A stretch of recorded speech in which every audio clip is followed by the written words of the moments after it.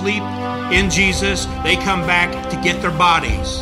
Those bodies come out of the ground, out of the sea, wherever they are. They come up, and then that person is now clothed in their glorified body. That happens in a twinkling of an eye. And you and I then go up, if we're still here and alive when it happens, and our bodies will be transformed, or the word is transfigured, just like Jesus was transfigured on what we call the Mount of Transfiguration. You're going to go through that if you're alive and still in the earth. Your body will be glorified. You go into the air with him, and then we go with him. Two different events obviously described here. The rapture, we go up to the Father. Jesus specifies where we're going to go. And in the return, we come down to reign on earth with Jesus. You get that? The rapture, we go to be with the Father. Then we return, a different event, to rule and reign with Jesus. We'll start with Jesus' own words in John chapter 14. And we'll just read verses 1 and 2 this time. Let not your heart be troubled. Ye believe in God, believe also in me. In my Father's house are many mansions. If it were not so, I would have told you. I go to prepare a place for you. So Jesus has promised. He's gone. He ascended in Acts 1. You remember reading that? He ascended. He went to be with the Father, and he's going back to his Father's house where there are many mansions. And he's preparing the place for us, which is New Jerusalem. And so when we're raptured, that's where we go. We go up in the air and then with Jesus to the Father's house. Amen? Ready to go right now? Amen? Sorry, it's not up to me or we would. So what's the return say in 2 Thessalonians 1, 7 through 9? Who's got that one? Janie? Second, we just read this, of course, a couple of weeks back, 3 weeks back. 2 Thessalonians chapter 1, verses 7 through 9. Read this carefully. And to you who are troubled, rest with us, when the Lord Jesus shall be revealed from heaven with his mighty angels, in flaming fire taking vengeance on them that know not God, and that obey not the gospel of our Lord Jesus Christ, who shall be punished with everlasting destruction from the presence of the Lord and from the glory of his power. Now look, it says he comes back in this instance, he comes with his mighty angels. But at the rapture, he comes with those who sleep in Jesus. See the difference? So it says he in flaming fire with his mighty angels, in flaming fire taking vengeance. Now, reason I think it says that. And then verse 10 goes on to say, we're there. We're part of it. We're coming back on those white horses when he shall come to be glorified in his saints and to be admired in all them that believe, because our testimony among you was believed in that day. But I believe that these angels are going to be doing some killing. That's what it's saying. And I don't believe that's going to be something we'll be doing when we come back. We've talked about that, I think, in Joel, our study in Joel. Some people believe that's us. I don't believe so. But I do believe the mighty angels he brings back are going to do some killing. They're going to clean house. And you don't want to be on that wrong side of the mighty angels coming back with Jesus at his return. So make sure you're there at the rapture. Amen? The rapture is, as we read in our text, about gathering. The return is about wrath. Two different things going on there. I mean, if you go to a wedding and there's a dead body up front in a casket, something's wrong there, amen? That's what's being taught in pulpits, is the rapture is the wedding. The return is a day of death. When Jesus returns to this world, it's to execute judgment on those wicked people who have taken the mark and totally rejected him. Think of how crazy and mixed up that is. That's what's being mixed up in pulpits. Let's go back to Mary, I believe. John 14:3. Look what Jesus said here in verse 3. And if I go and prepare a place for you, I will come again and receive you unto myself, that where I am, there ye may be also. Just picture that in some way in your mind, however you can picture it. Jesus gathering all of us up in the air.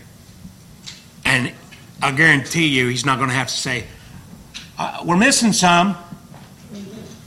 Wait a minute, where's Jim? I'm gathering all my gems.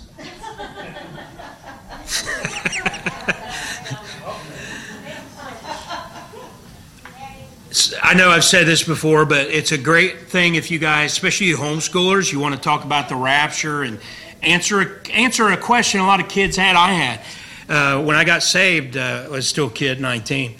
I remember thinking, what is it that's going to make us go up? It's just God's just going to, like a vacuum or something. That sounds painful. But then I'd heard somebody use a couple of different illustrations, so I thought, what would do a good job of that is you can take pieces of, like little screws and small metal pieces and put it in sand, and then get a big, strong magnet, and then you put it down there and it starts picking all that stuff up. And I said, that's you. I was telling the kids, and they're the ones that were saved anyway. That's you. That's what's going to happen. What's the magnet? What the magnet is God, the trump, the voice of God is going to be drawing. But what's in you? The Spirit. If you're saved, you have the Spirit of God in you, and it's going to work like a little piece of metal does to magnet. You're going to go. So that's something to think about. But so there's Jesus saying he's going to gather us up. I will come again and receive you unto myself, that where I am, there you may be also. Well, who's got Jude? There's only one chapter in Jude, but to save confusion, I put the chapter mark. It's verses 14 and 15. Now, this is a different event, obviously. Go ahead and read that, Greg. And Enoch, also the seventh from Adam, prophesied of these, saying, Behold, the Lord cometh with 10,000s of his saints, to execute judgment upon all, and to convince all that are ungodly among them of all their ungodly deeds which they have ungodly committed, and all their hard speeches which ungodly sinners have spoken against him. Trying to make it clear, I think, that this is all about the ungodly. And what's he going to do? This isn't a rapture. This is execution. What's the second word in verse 15? To what? Say it. Execute. Well, some of you didn't turn there, so you didn't know what I was talking about. It said to execute judgment. That's the purpose of the return of Jesus. The rapture is something different. So the rapture is a surprise. I've tried to limit the number of times I do this, but I married a woman who can be surprised by simply having me walk in the kitchen. And, she can be doing anything, and all I do is walk in the room and say, "Oh!" I'm like, I said, I'm not going to let you put a bell around my neck so you can hear me coming. That's almost what we need. To some extent, the rapture is going to be a surprise, to some extent, but it's just going to be a surprise in the moment, not in the event. And so, I walk in the kitchen, Jenny's surprised in the moment that I'm there. She's not surprised I'm there. I'm supposed to be in that house. You see? So the rapture, I've had people say, it doesn't really make sense because you think we're all going to be, even now we're not all looking up all the time waiting for the rapture. So when it happens, we're going to be surprised. Yeah, in a moment sense, but not by the event. The unsaved or the fake Christians, the professors who aren't possessors when it comes to the Spirit of God, they're going to be surprised. That's one thing. The rapture movies, they've been disappointing to me on every instance because the rapture is so lame. The rapture scenes, but also the people who are left behind. I think there are going to be a lot of people totally lose their minds. They're not just going to be saying, "Oh man, I missed it." That's not going to be their reaction. They're going to be really upset and, you know. So the rapture is a surprise, and I wanted to explain that in that sense. A big surprise to those left behind.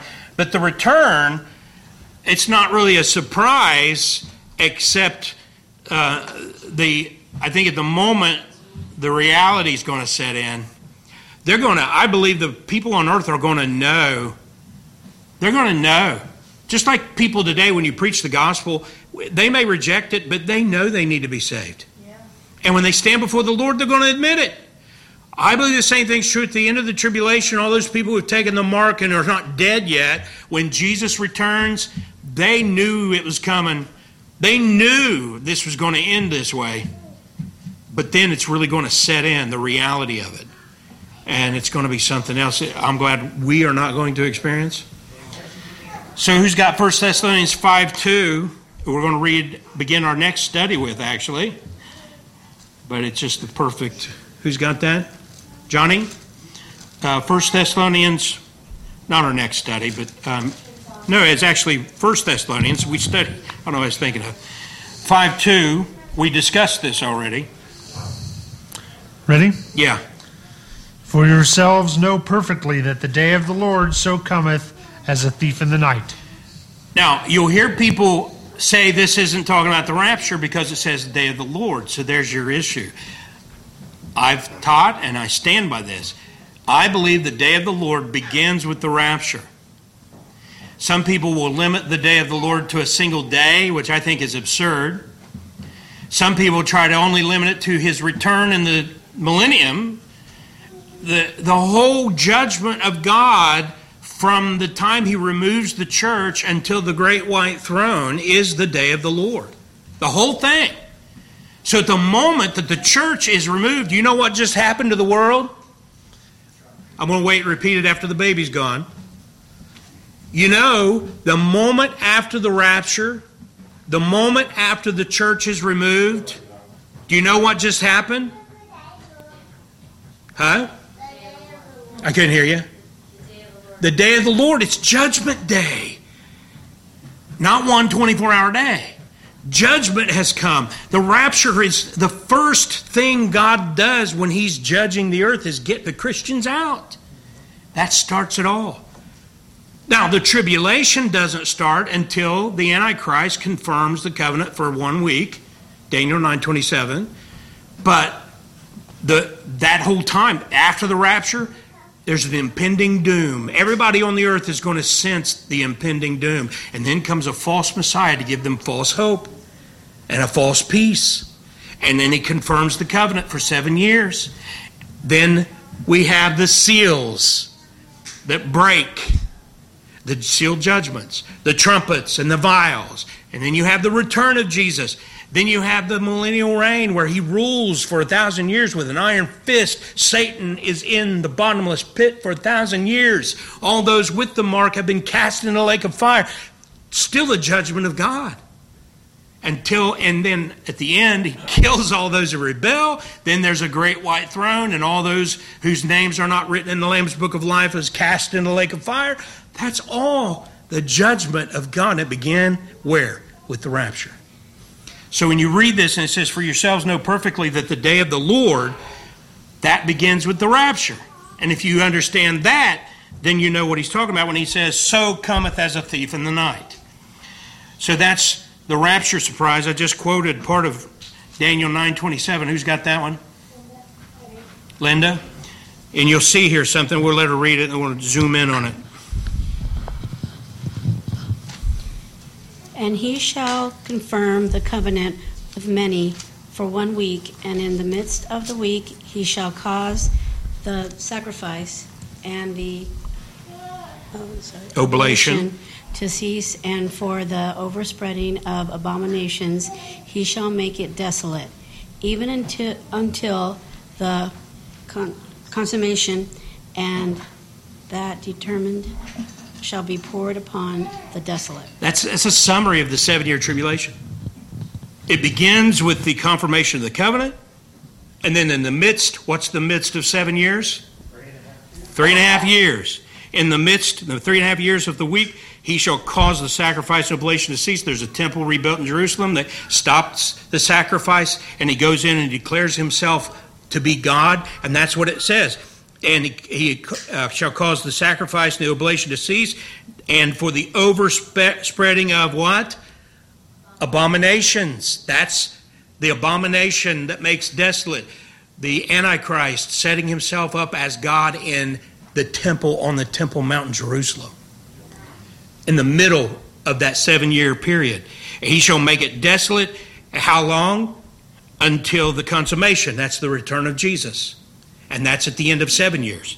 And that determined shall be poured upon the desolate. Desolation. That's not the rapture. That's a different event, obviously. We saw the day of the Lord comes as a thief in the night, and we disappear. Then this happens, and it ends with the consummation. That's the return of Jesus. It's desolation. So I think this is the last one we'll look at, but the rapture trump is rescue. That's not a person. That's the trump of at the time of the rapture. It is one of rescue, a trump of rescue. I never served in the military. For some reason, everybody thinks I'm a military guy because I have a bald head or whatever, and they think I'm a biker. And I've had people all the time come and ask me if I served and am I a biker? You got a hog? Yeah. No, but I like to eat them. But anyway, you have the trump at the rapture is the trump of God, the voice of the archangel, and the trump of God, and that's to rescue. But then you have the return trumpets. There's 7 of them that we read about in the book of Revelation, all about God's judgment and wrath. 2 different things. So let's look at that. Back to Olivia. 1 Thessalonians 4:16. She's going to finish. She just read 17. She's going to jump back to verse 16 here. For the Lord himself shall descend from heaven with a shout, with the voice of the archangel, and with the trump of God, and the dead in Christ shall rise first. And then she read verse 17, and we which are alive remain. The trump results in a rescue mission. We are going to be rescued from this earth. That's the rapture. But I want to mention this too. In Revelation, you read the first chapter, it's the introduction. Chapters 2 and 3 are about the 7 churches in Asia. Real churches in Asia during the 1st and 2nd century AD. But they represent the ages of the church age. The church age broken down into different ages. You can go listen to all that in our Revelation studies. Then, after Laodicea, the false church, you open with chapter 4, and it says, after this I looked, and behold, a door was opened in heaven, and the first voice which I heard was as it were of a what? Talking with me. That's the same. This is not Gregology, but it is something that there are some people may not agree with me on this. I know most of the people that I know who believe what we believe agree that this trumpet in Revelation 4:1 is the same trump that we're reading about in 1 Thessalonians 4:16. There's a trump. Right. And in this case, it's the voice of the archangel that Olivia just read. Here it's a trumpet talking with me. And what's he say? Come up hither. Now, just like on Pentecost, I believe this. This is something that you don't have to believe. But I believe that the angel, the voice of the archangel, he's going to say, come up hither. And whatever your language is, you'll hear it in that language. So if you're English, maybe he'll say, if where I'm from, I might hear, come up here. And if you're English, come up hither. Yeah. Anybody know other languages? That's what you might hear. But at the return, the trumpets are totally different. Who's got Revelation 11:15-18? Jessica. Go ahead and read that. Revelation 11:15-18.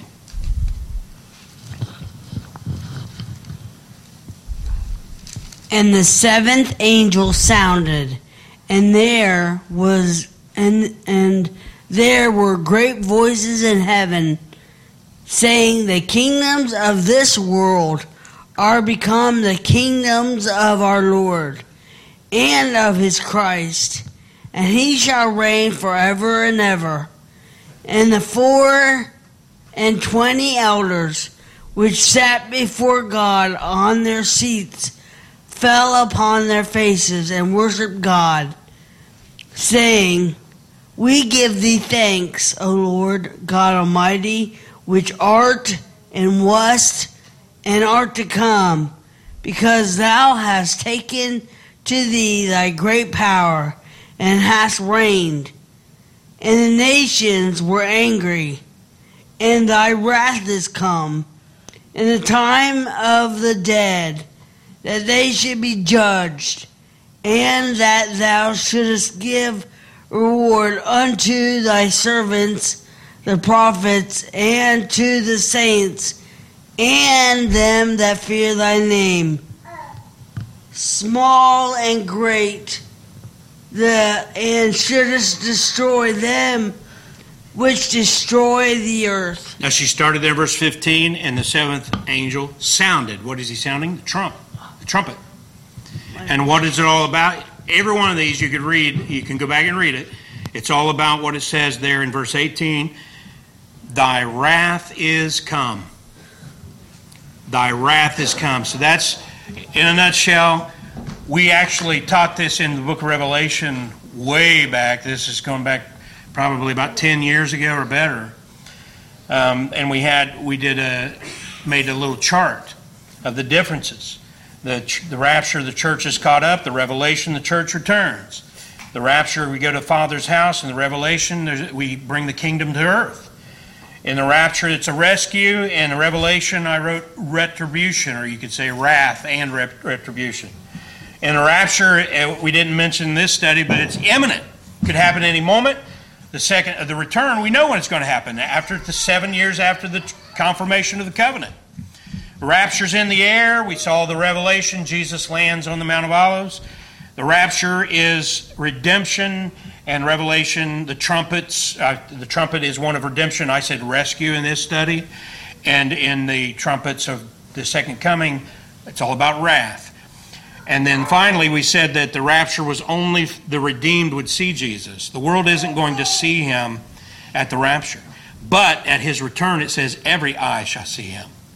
So it's over and over, there are undeniable differences between the two. So when we pick up our study in 2 Thessalonians chapter 2, and we will read verse 1 for context next time, we understand by the coming of our Lord Jesus Christ and by our gathering together unto him to be two different events. And the contrast is clear if you believe the Bible.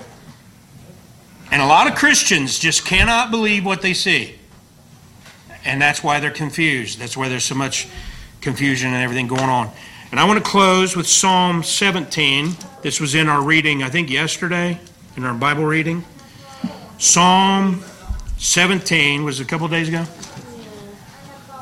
I just know when I read it, I added it to my notes.